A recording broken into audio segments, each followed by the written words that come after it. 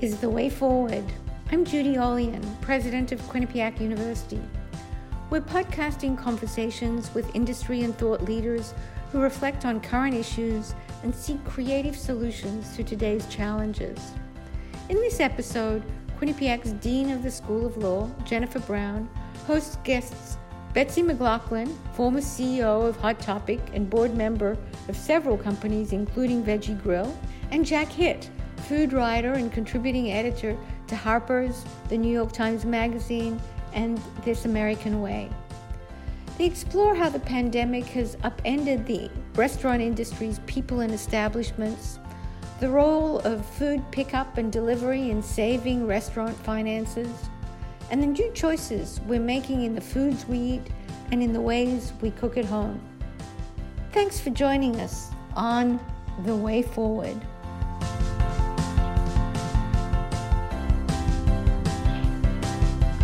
Well, welcome everyone to this conversation about the future of food. We are very fortunate today to have with us Betsy McLaughlin and Jack Hitt to discuss this topic. They bring different perspectives, different backgrounds, but I think we're going to find it quite a stimulating conversation. Let me tell you first about Betsy McLaughlin. From 2003 to 2011, Betsy served as CEO of the clothing retailer Hot Topic. And Betsy, at least one of my children was a member of Hot Topic's target audience, so I can assure you I spent many happy hours and some money in that very stimulating environment. During Betsy's tenure as CEO, the corporation was included in the Forbes list of 200 hot companies, Fortune's 100 fastest growing companies, Bloomberg's hot growth companies, and I think this is an interesting compliment, Fortune's 100 best companies to work for.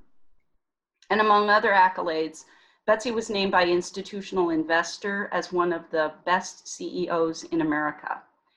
She's received a number of awards for her think outside the box approach to management, specifically the recruiting and training of primarily younger workers in brick and mortar locations. And we're particularly fortunate to have Betsy's perspective for this topic today because she has also an extensive service on boards of directors for restaurants and food retailers, including Pinkberry, Noodles and Company, and Veggie Grill. And she also consults on branding, marketing, leadership, and organizational development for firms in the consumer sector. So Betsy, welcome. We're thrilled to have you. Our other conversation partner is Jack Hitt. He's a prolific and widely published writer, a contributing editor to Harper's, New York Times Magazine, and This American Life. In 2006, Jack earned a Peabody Award for a segment of This American Life focused on prisoners in Guantanamo Bay, which is entitled Habeas Schmabeus. In 2017, he co-hosted the Peabody Award-winning Gimlet Media podcast Uncivil, along with Chinjerai Kumanyika. And among Jack's wide-ranging work, he has written about food, including a piece about the Bessinger brothers in South Carolina, whose divergent politics and competing barbecue restaurants really caused barbecue to become a symbol and a place of contestation for a host of cultural conflicts, including disputes over the Confederate flag. And some of Jack's recent and forthcoming work, I think, demonstrates the breadth of his observations and his vision. Yesterday, Wired magazine published his article about citizen patriots and digital nerds taking unusual action to preserve voting lists in a time of voter suppression.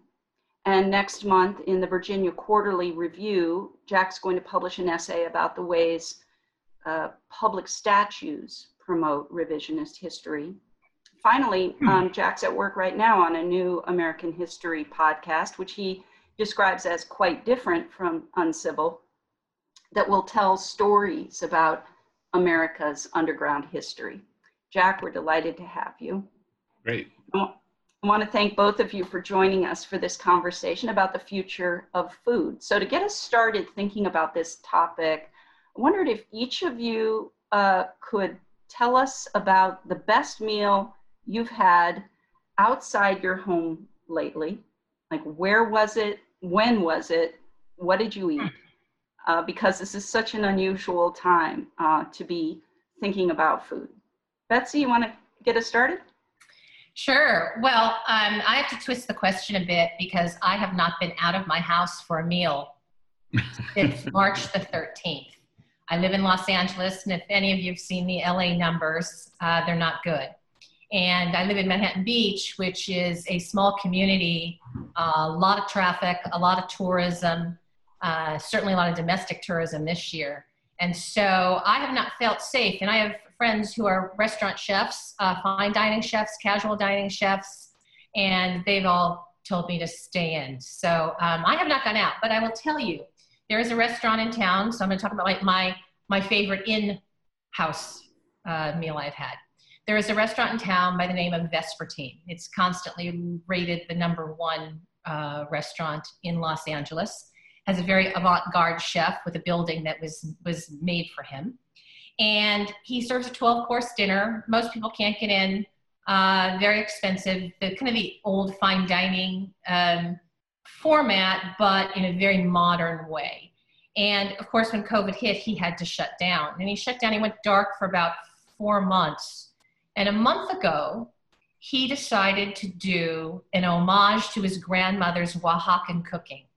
And he did a 12-course meal, which you could go pick up. And I thought, well, what the heck? He's a great chef. It's not fine dining, but I'm sure he'll have an interesting take on what it means to dine in home. And you drive in, and it gets delivered to your car, and you come home, and the first thing you have is an envelope, and inside of it is a barcode, and you scan the barcode, and up comes the most beautiful guide for the meal. There's music. There are pictures, there's background on all of the farmers, and he talks about how he never gets to appreciate the farmers as much as he can when he's doing in-dining restaurant, and flowers to go on the table. And as you go through the meal, it tells you how to warm it, how to present it. Everything is in the package.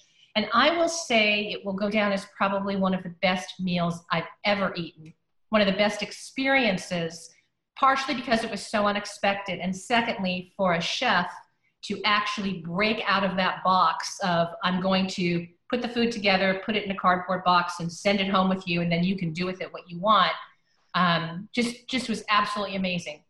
Fast forward to today, you can't get takeout from him anymore because the line is so long, the wait list is so long, you can't get in, but really, really remarkable. That's what a great example. Jack. I find that a lot of, it seems like the default mode now in this time of adapting to eating out is like beach food. You know, like the place where you could go pick up a lobster roll right up the road from me, they're doing great. You know, all these places where it was a little bit more kind of casual, less fine dining, you know, sit down tablecloths, all that inside. So my favorite joint is the Stack here in New Haven, which is very much outdoors. I mean, it's practically half a football field of a space next to the restaurant. And because it's, you know, it's barbecue, but not only pork and brisket, but, you know, chicken and everything else. And then this insane array of vegetables. So you can kind of like I said, it reminds me of the old days of, I grew up in Charleston, South Carolina, of eating at the beach, where it was very much just sort of like walk up in your flip-flops and grab your stuff and head out. At least that seems to be the first, effort at trying to figure out how to eat out in the days of the pandemic. So I'd say I'd have my favorite meals have been there. Also, they let you bring your dog. So, and that's one of the nice things about eating out, is now it just seems far more casual than it ever was 6 months ago, all eating, you know? I will say I went out to a place because they allowed you to sit on the roof a couple of weeks ago with my wife, and the food was absolutely C-, maybe, you know, not that great. They made that classic mistake of giving you lots of mediocre food. So the rice came out. It was, a pile the size of your head. But it was so mediocre. And normally you just walk off from a moment like that. But this time I was enraged. I was like, wait a minute, this is my one time out the whole, in 10 days. And I get a bad meal. So I think the pressure's on now for everything from the seashore lobster shack to any restaurant, in any downtown to really put out some good food, because for most of us now it's always a special night out, right? So Jack, this comment sort of suggests to us something about diner expectations when they go out, but I also want to think about the extent to which those expectations when you go out are also fueled by people's rediscovery how good the food can be when they make it at home now. And so I wondered if the two of you could talk a little bit about cooking at home, maybe a favorite recipe if you have one, but just what this pandemic has done to people's experience of cooking at home, what they're discovering, what they're enhancing, etc. How about you, Jack? You want to start with that? Okay, yeah, and I just want to ask Betsy, it's interesting to see what you've observed among your friends, what all has happened, and I do know some much younger people who have just discovered the basic pleasure of roasting vegetables because it's just so simple, Or another thing that I'm encouraging everyone to learn to do is, if you have any good fresh vegetable, cauliflower, broccoli, green beans, just put 2 tablespoons of salt. That's a lot of salt, but yes, a lot of salt in, half a pot of water and just boil them for a few minutes. It salts it from the inside, and it's not over salted. It's unbelievable. Everybody who discovers this is like, wait, what? It's so easy. So I wonder if vegetables just in general aren't experiencing a bit of a renaissance. I do know because I've talked to my fishmonger. Yes, I don't often get to use that word. Happy to. My fishmonger, who tells me that people are lining up to buy seafood. They're just, that's the one thing people want at home, or are willing to sort of try to learn how to cook, So, shrimp and crab, whole fish, etc. It's, people are discovering that again. So, if that's keeping people out of the high cholesterol, sort of red meat worlds, fantastic. I mean, maybe there is some kind of health change too to the way people are eating. I don't know. Betsy, what are you seeing? I would say the same thing. I mean, I was, I think, a pretty decent cook before this started, and I'm a really good cook now. Partially because I've tried new things, and it's not like you have, there's time now. And so it's okay if I mess something up and do it again. I'm not just cooking because I'm entertaining, or I'm cooking because it's a special meal. Mm-hmm. So it's been fantastic to actually allow myself to mess up in the kitchen and perfect something. But right. I am hearing the exact same thing. I had fishmonger on my sheet of paper too, which is hilarious because I never get to use that either. I'm glad I got in there first. Yeah, I know, exactly. It's foodies, fishmongers. But my fish dude, he told me also that they just can't keep the fish in stock. And it's interesting because a lot of people at Hot Topic, we had about 10,000 employees, and a lot of them still stay in touch with me via Facebook and Instagram, and they see my posts of food. And I've gotten a lot of requests over the past 4 months of, can you give me a simple dish to prepare? And they really come in 2 forms. One are fish, because so many are shifting, and we can talk about this a little bit later about trends, but the shift from meat into fish. And it seems like this is the time that people want to do it. Fish is very expensive right now too. So I think that's also been interesting. And I think a lot of young people don't know how to make fish, even though it's super simple to do. So that's been one path of lots of requests on how to make fish or different recipes for fish. And the second are very cultural dishes. They're used to going to their favorite Thai restaurant that closed down, their favorite Ethiopian restaurant that just closed down, their favorite Oaxacan restaurant that just closed down. And they just want 1 or 2 comfort dishes that use ingredients that they're not even familiar with, don't know where to get them. and don't know how hard the meal is. So I have found that very, very interesting. But I would tell you my big claim to fame, which I'm so excited about, which anyone can do, is King Arthur mixed flour. Fairly good flour for home use. I've never been a baker. I'm not a sugar eater, and I've never been a baker. Mark Bittman, if I ever find him on the street, I'm going to inappropriately hug him for his no-knead bread recipe that started me on this path. But I will tell you, King Arthur has a recipe on their website called Crispy Cheesy Pan Pizza. If you do a Google search for King Arthur Crispy Cheesy Pan Pizza, you will get it. And it is the easiest, most fantastic pizza. And I have given that recipe out probably 100 times in the past 5 months. So that's my favorite for personally that I've discovered. I'm eating a lot more pizza these days from friends because that's a brilliant COVID solution, right? He cooks the pizza, puts it on the tray, cuts it up, and then everybody can walk up and grab their own, slice. I have pulled off an 8-person dinner party, which was really, I thought, it took a lot of planning, but, an enormous table outside with, 2 people at each corner. Everything was separate, and then, cook vegetables and maybe some shrimp on the grill, something really simple. And then I'm the only person moving back and forth. It totally works. But it is amazing how we have to kind of rethink every step of cooking and how much that's become a part of like my daily planning, is just figuring out my food. I'm thinking more consciously about food than I ever have. That's what I was going to say, Jack, is that I have spent more time thinking about when to go to the grocery store, how to navigate the grocery store, which grocery stores to go to based on what I think they're out of.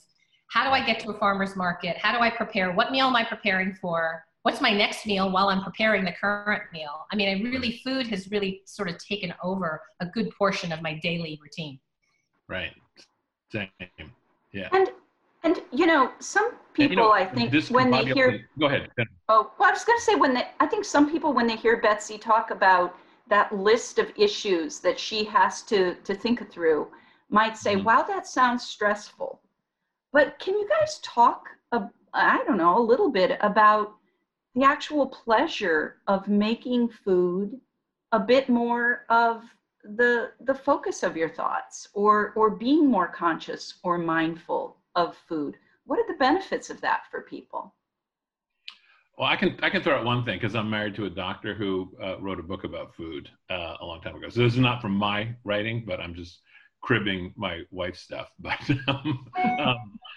most of us don't think consciously about food most of the day. We just grab it, and this being America, food is everywhere. So no one really eats 3 meals a day. We're kind of grazers in America. We're eating constantly from the moment we get up until the moment we go to sleep, just because food is everywhere. It's just in every meeting. It's just sitting on a table somewhere. And of course, if you're working out of your house, it's just around, right?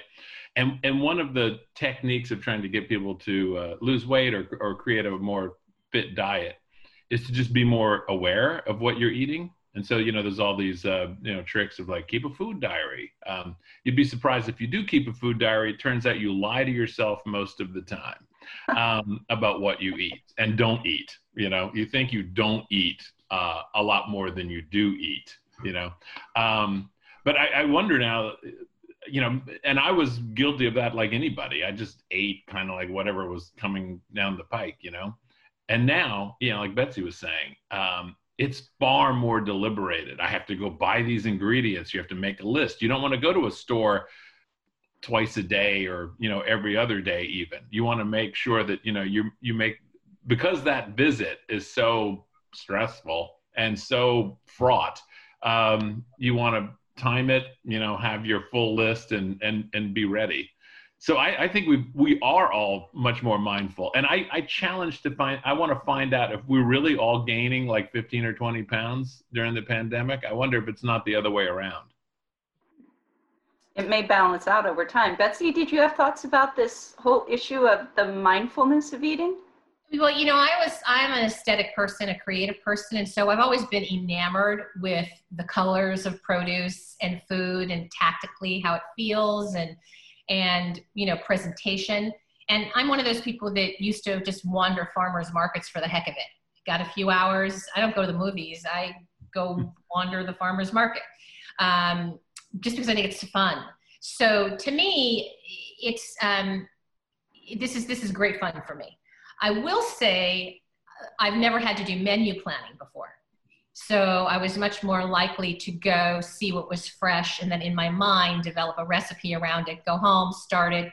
As Jack said, go back out to the store again. Whatever my pantry didn't have, I could supplement.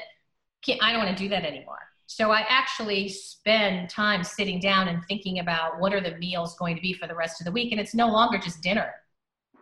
You can breakfast is easy, but now, what am I having for lunch? What am I having for dinner? Is there anybody coming over? Do I have to be anywhere? And so, I find it enjoyable, until it's not, until I have a busy week and all of a sudden I don't have time to worry about when I'm going to get to the grocery store when it's not crowded. So I have, both sides of the coin a bit as we've moved through this. I think things are settling down a little bit more now. Plus, it's heirloom tomato season, so I can make anything out of heirloom tomatoes. So August is going to be a good month. But I would say I've just had to spend more time on the planning side. This is a good time for me to jump in and say, if people have questions, don't forget the chat box or the Q&A box at the bottom of your screen. That's a place you can put in questions, and Betsy and Jack will be happy to field them. A question has come in that sort of jumps us into sort of thinking about trends. Betsy, you had mentioned that earlier. Of course, one of the trends that's been taking off are the sort of prepared, the boxed meals, the things that are shipped to you from, Sunbasket, Blue Apron, Home Chef. I guess two questions. Can you talk about that trend in general? And then I'm also really interested to hear from the two of you if you've had experience with those and what the experience has been like to receive this sort of prepackaged meal that you get to prepare in your home. Well, I'll start just by talking about what's just happened in general with consumer choices. And, we've definitely seen a shift in choices. We've seen customer expectations rise because of it.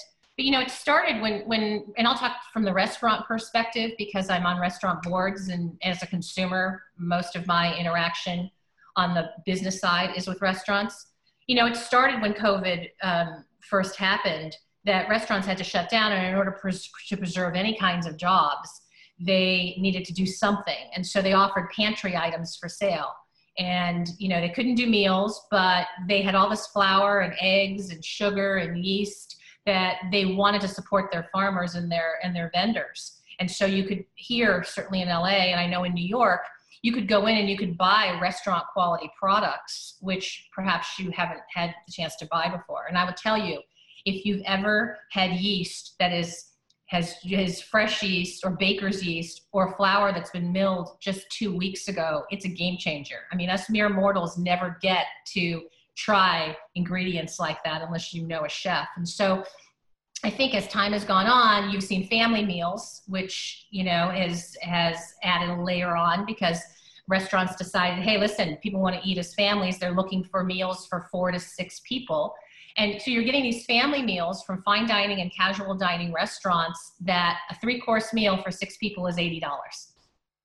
So you're holding that up against the subscription side of the business, which is fairly expensive actually on subscription meals. But now you can get a restaurant that will give you this incredible meal completely done. You don't even have to cook it for $80.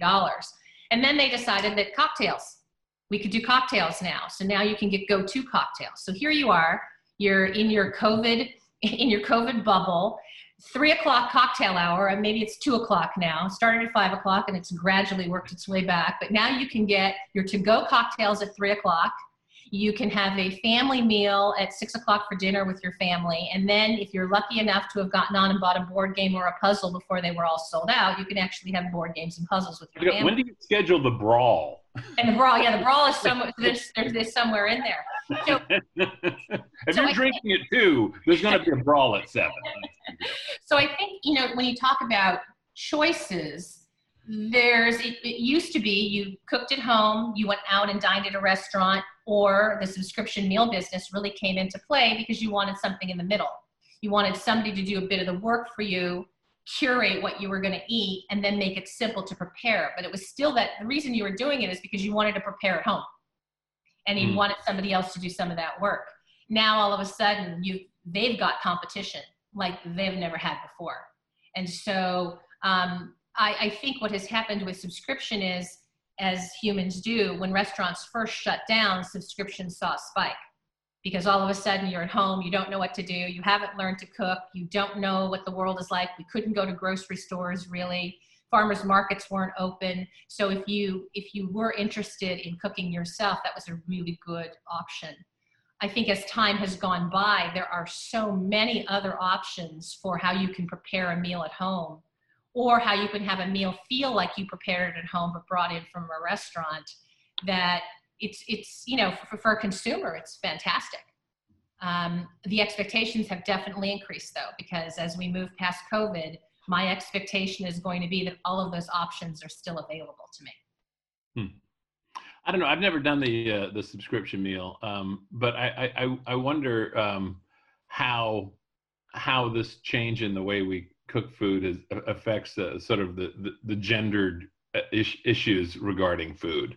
Like when I grew up, men cooked where I came from. Not so much breakfast and lunch, but definitely cooked.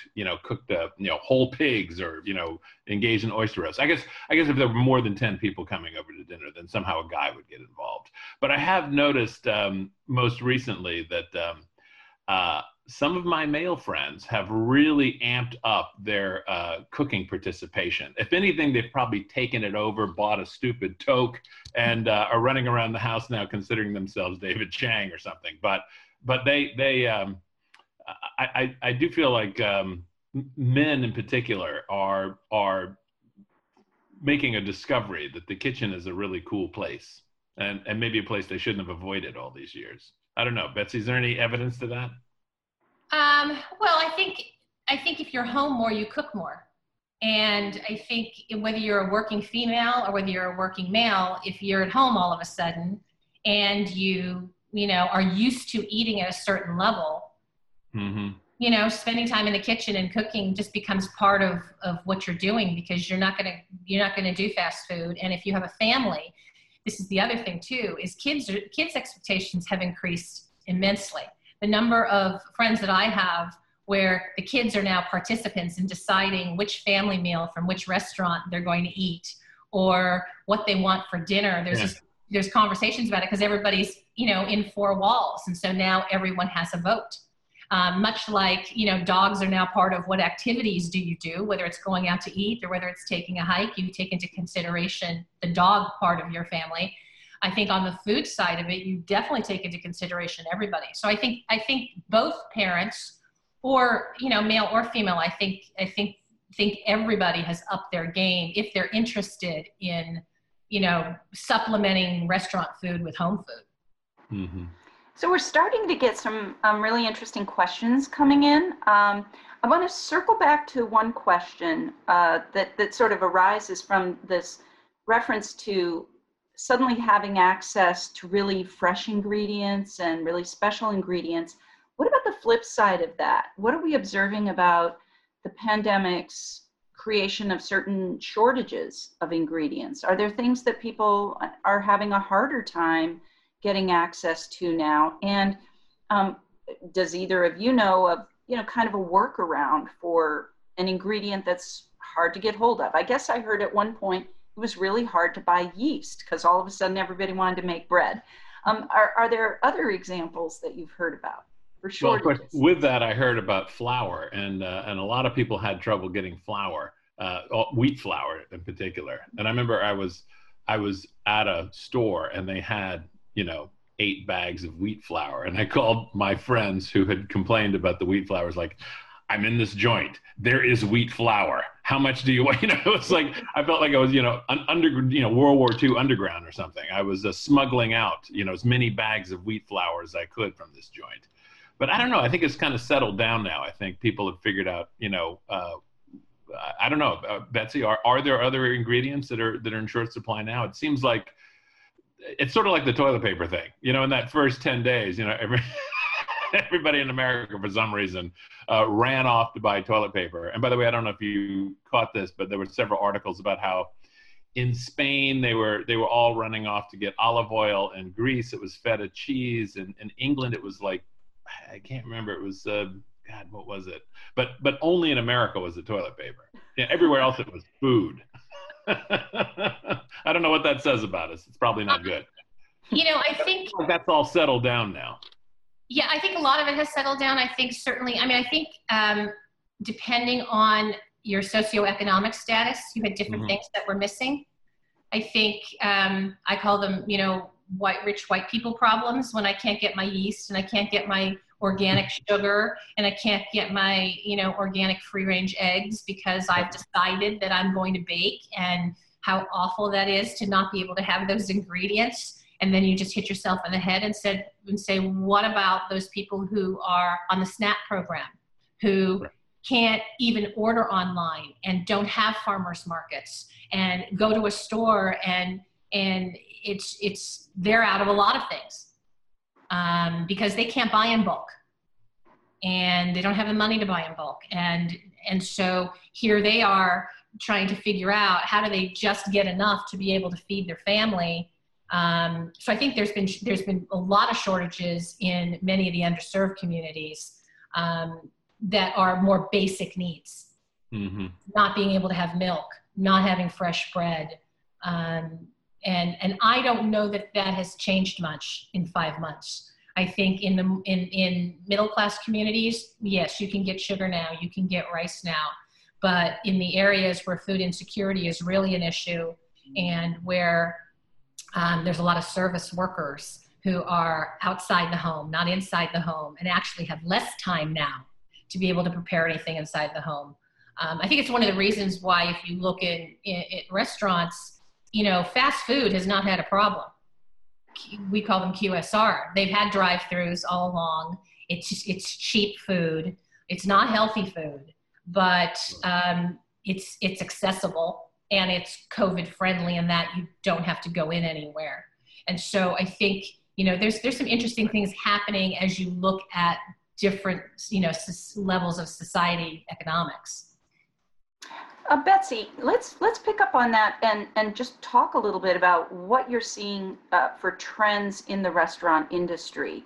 You mentioned that the faster food is doing okay.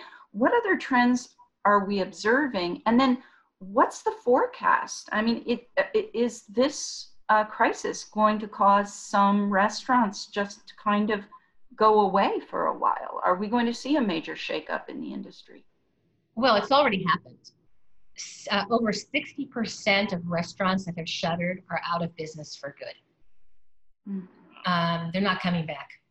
And a lot of those are the mom and pop restaurants, those that perhaps were not able to invest in technology and delivery.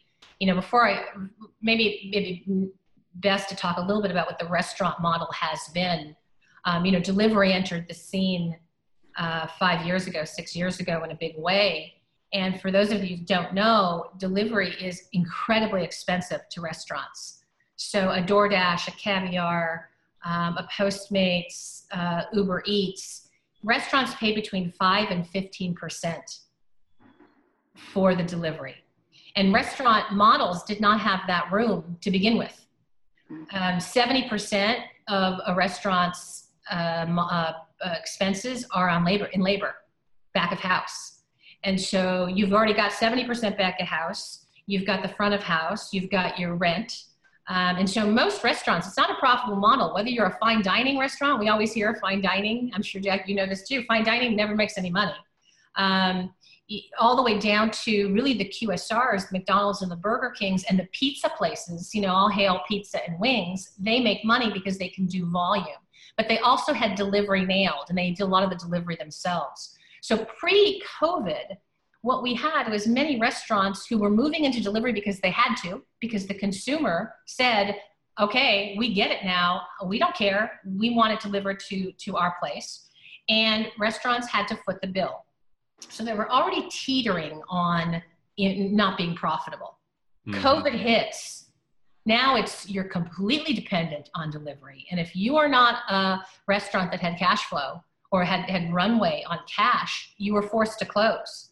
Many mid-tier restaurants also forced to close because they could not implement the technology in time to be able to meet the delivery need or the curbside need, or we call it off-premise dining. So takeout, whether you have it delivered, whether you pick it up, whether you do it through an app, whether you do it through a third-party delivery service, it's all called off-premise. Off-premise was already starting to have a hockey stick line pre-COVID. And so it's thrown many restaurants into, one, having to catch up on technology, and the restaurant industry typically has been very slow. It's not the most modern group of people. And so they've really had their feet, I call it, in technology cement. And now the good ones have said, listen, it's time we have to embrace this technology. So I think what we're going to see is even more technology happen. I think that menus are being simplified, trying to figure out how to get more efficiencies in back of house, more local sourcing, so it's not coming from the other side of the planet.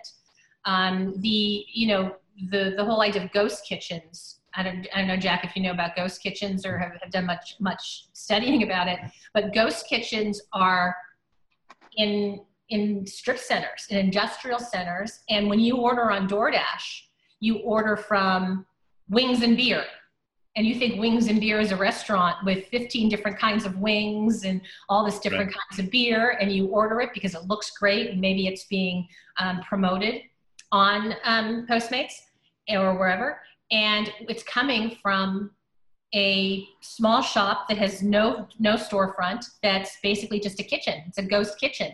And in that ghost kitchen are all the meals for Wings and Beer, for burgers and shakes, for 50 different restaurant concepts that were made up by somebody creative who said, okay, this sounds good, and this has got a good logo, and this is what the menu is going to be, and it's all made in the same kitchen. The consumer never knows that it's not a restaurant. And what's happening is that model, which has been super successful, now you've got larger restaurants that are saying, hey, why don't we do that?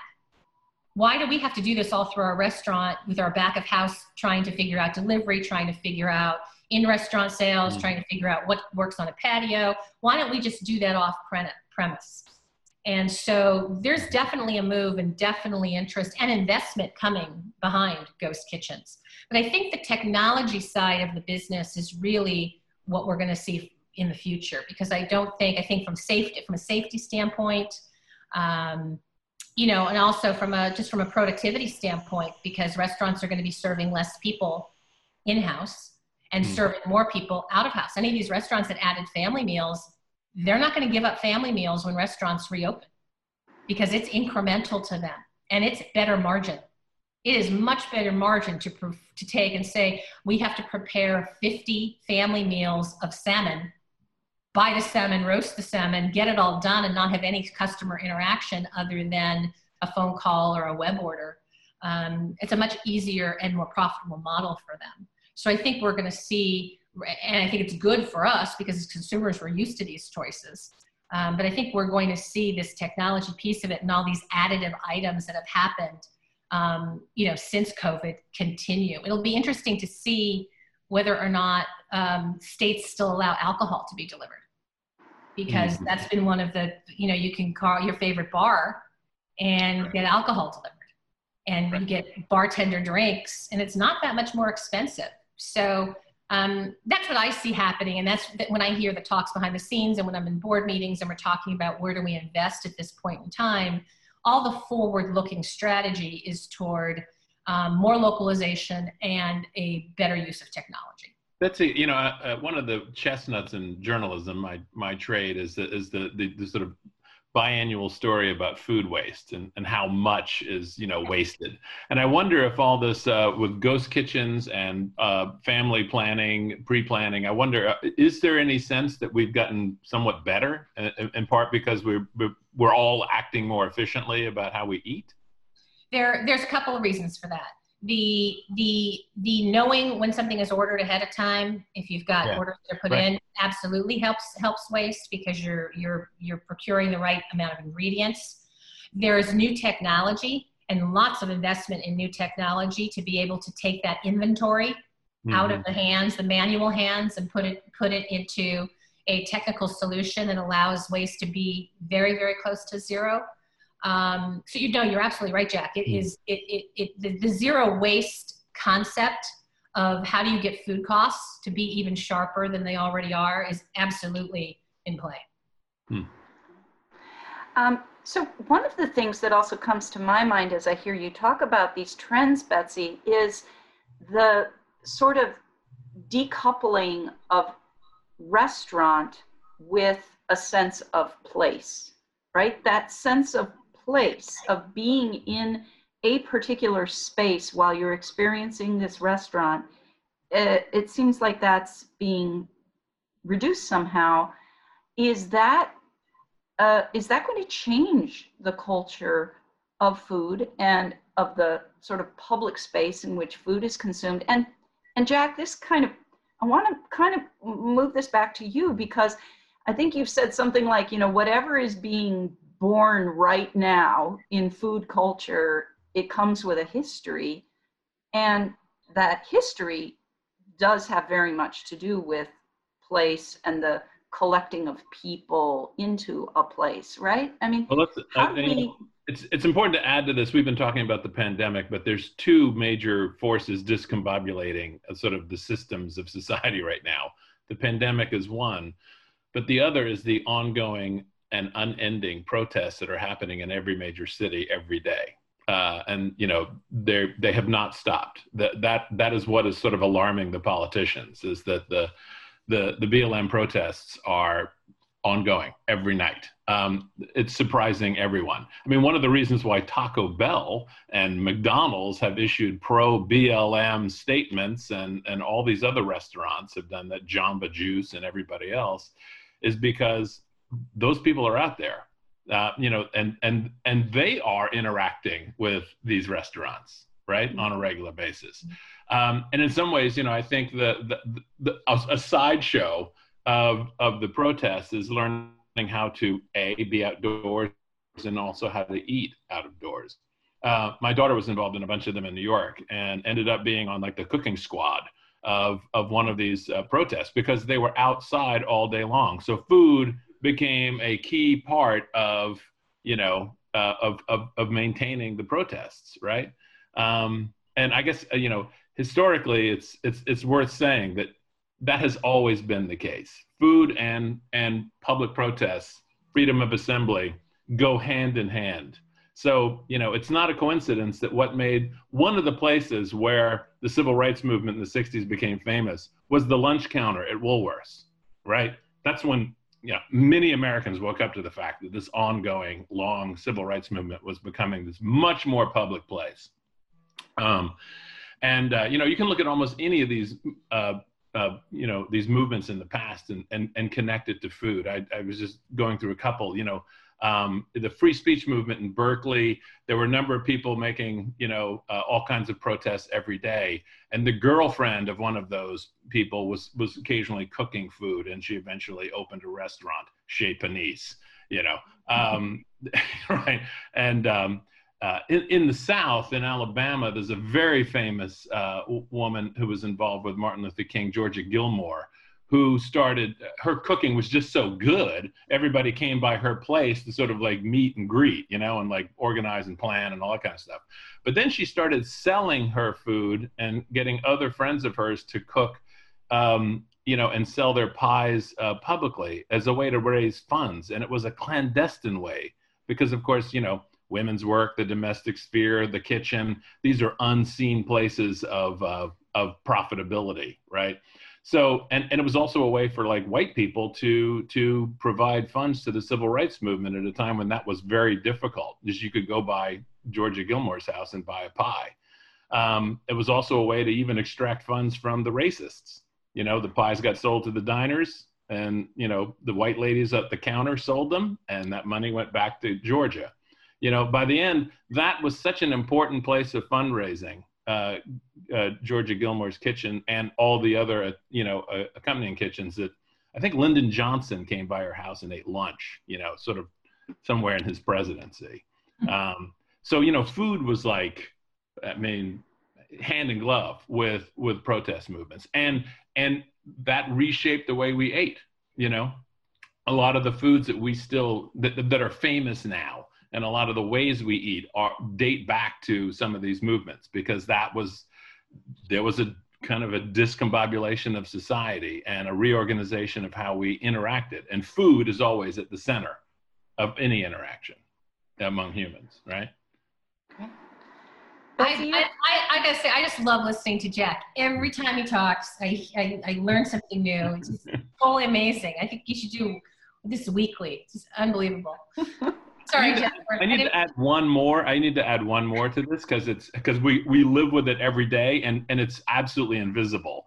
But the Black Panthers are most famous for standing up with berets on and guns, because that's the way J. Edgar Hoover wanted us to see them.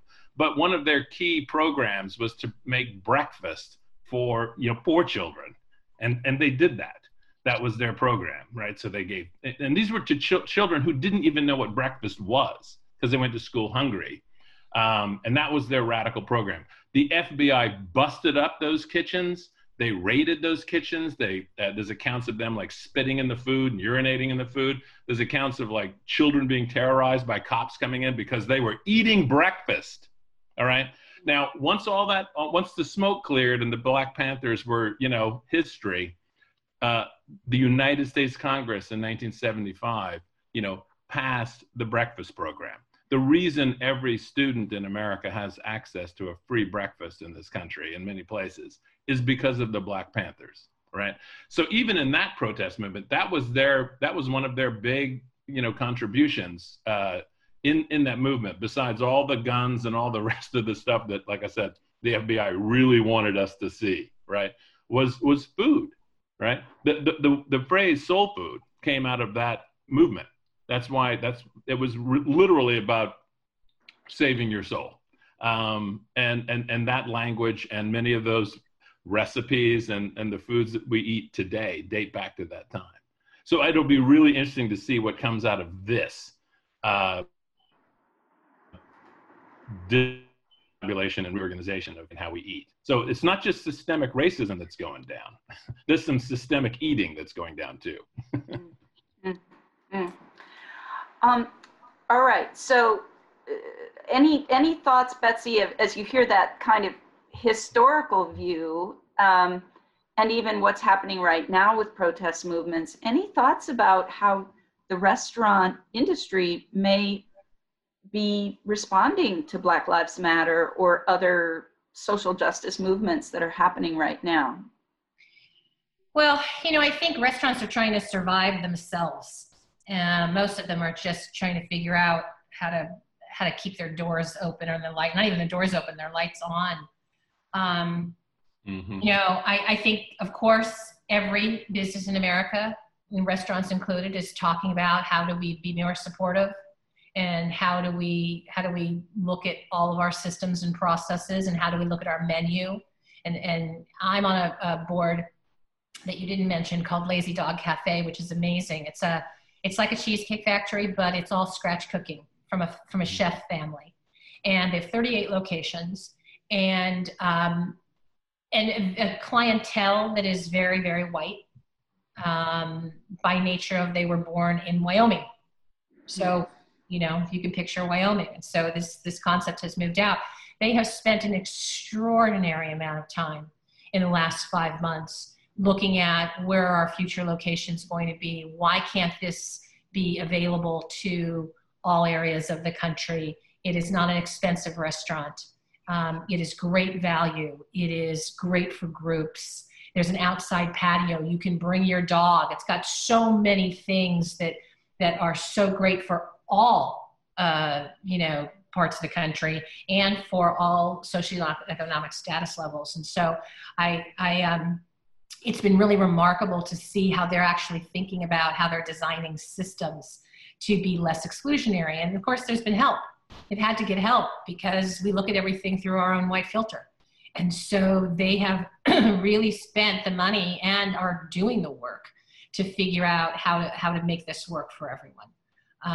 But I was going to go back and say that, while many restaurants are closing, a good majority are going to close of the mom and pops. Those that come out of the other end, I mean, what we saw when we had that brief moment where restaurants opened up again, we saw the consumer flock to restaurants were packed. Bars were packed. I mean, food, how we eat, where we eat, what we eat it is a significant factor in our lives. And I agree completely with Jack that this is, it's a part of who we are, how we interact with each other. And so we were concerned when restaurants open up again, even though there's fear, will the consumer respond, or is the consumer's habits after, so many weeks changed and restaurants are not going to be at the top of their list anymore?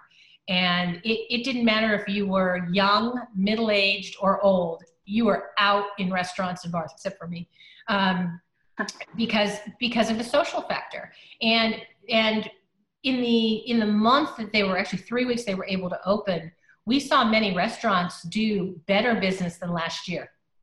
Because when people came back to restaurants, they're very loyal. They were making that choice to go to that restaurant. And that's going to be the big difference, is there's going to be winners and losers when restaurants open up again, because you want the place where you feel safe. You want a place that feels clean.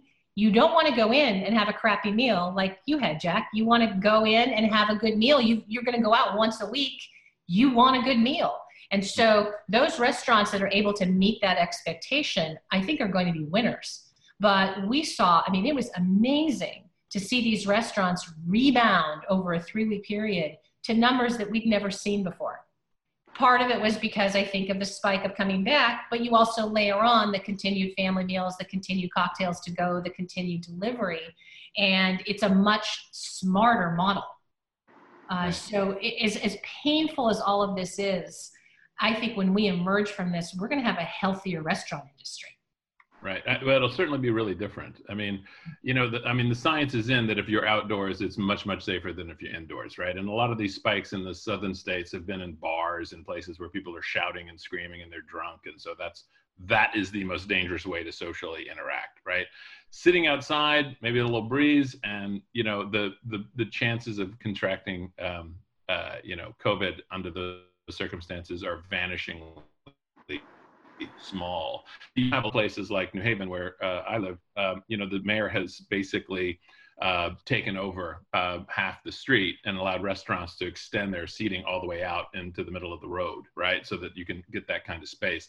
I don't know how much further that's going to be adapted, but like I said, I think we kind of have to go to this more casual way of eating, sitting outside or in these really spacious ways, or it's like it's all beach food.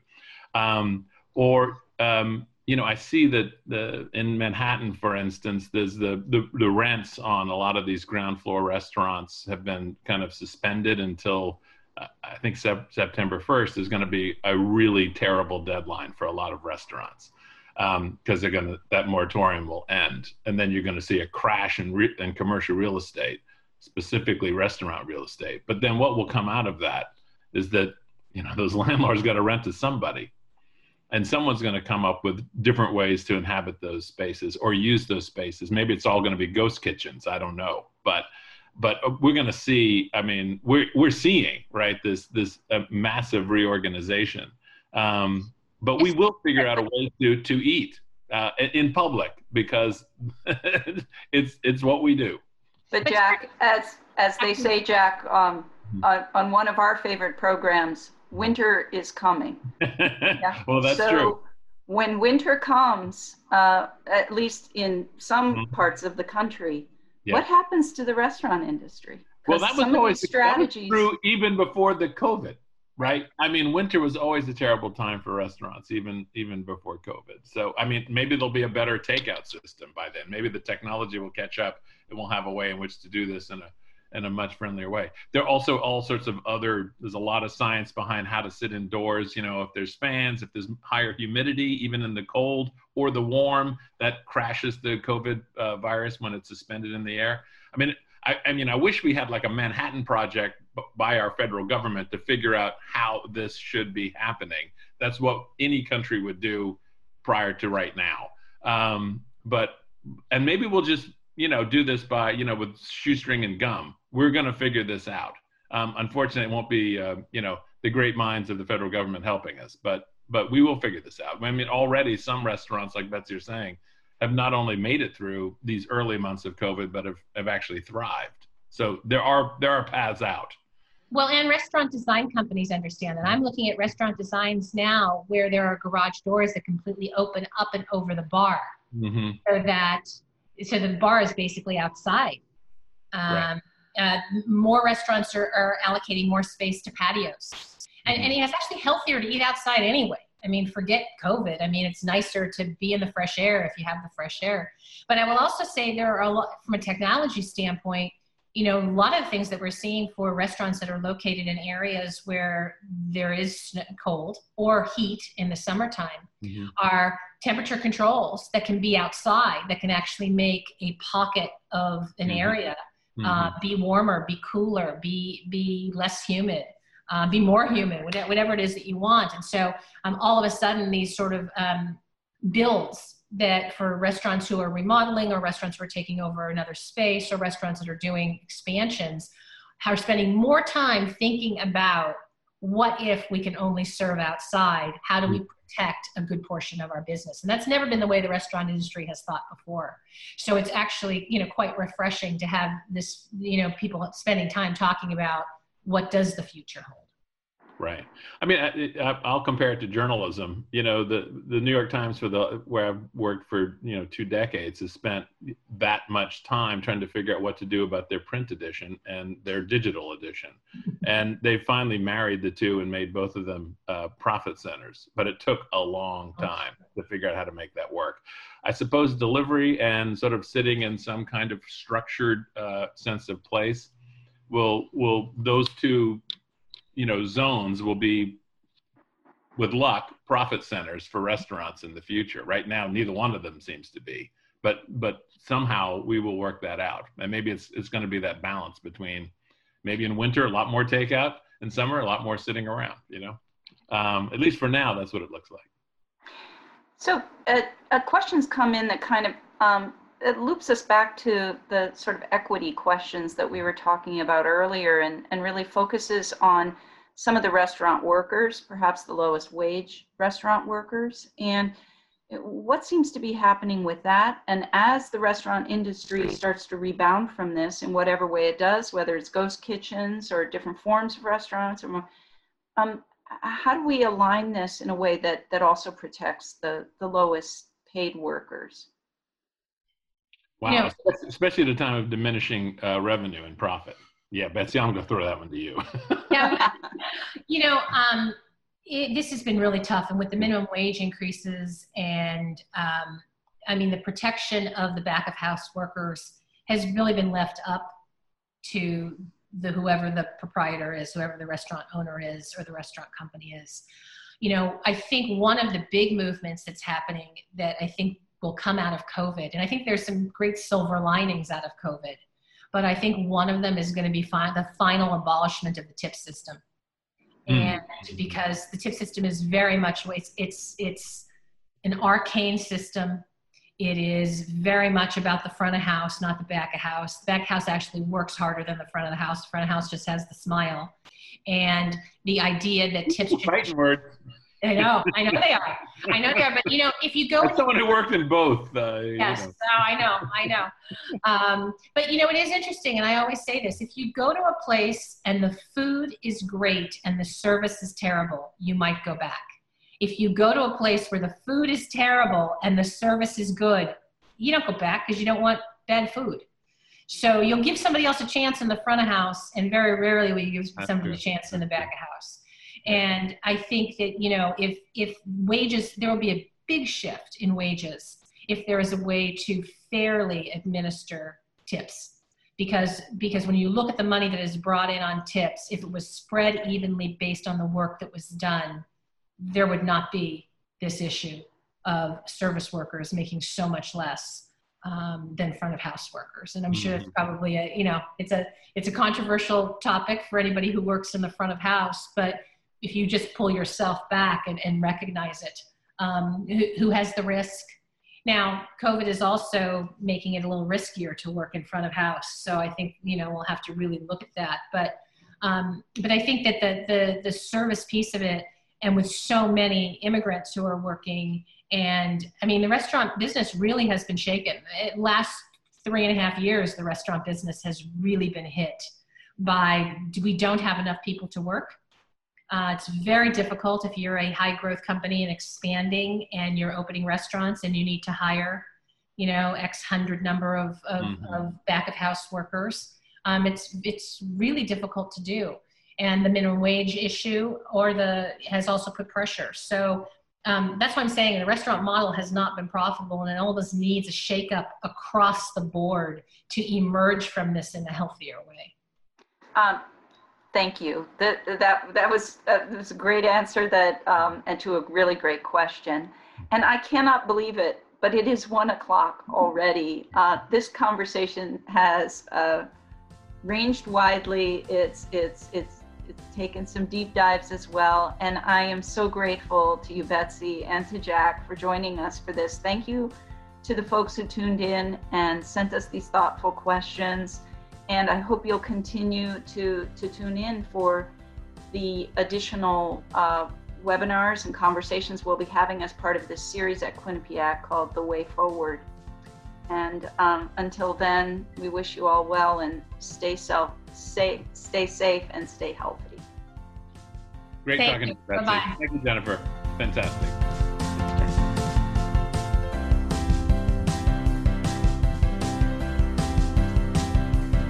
Thanks for listening to Dean Jennifer Brown's conversation with Betsy McLaughlin and Jack Hitt on the changes we've made to how we eat and what we cook as a result of the pandemic.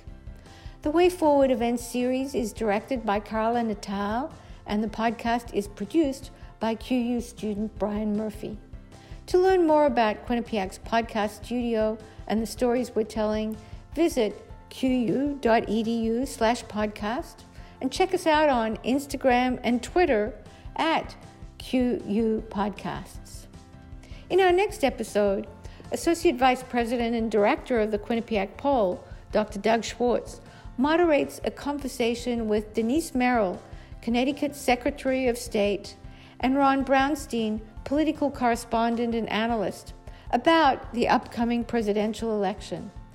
They discuss changing voting patterns, how local and state polling stations will cope with a dramatic increase in mail ballots, and the political maneuvering between the parties in monitoring and managing these dramatic shifts in voting behavior. Join us on The Way Forward.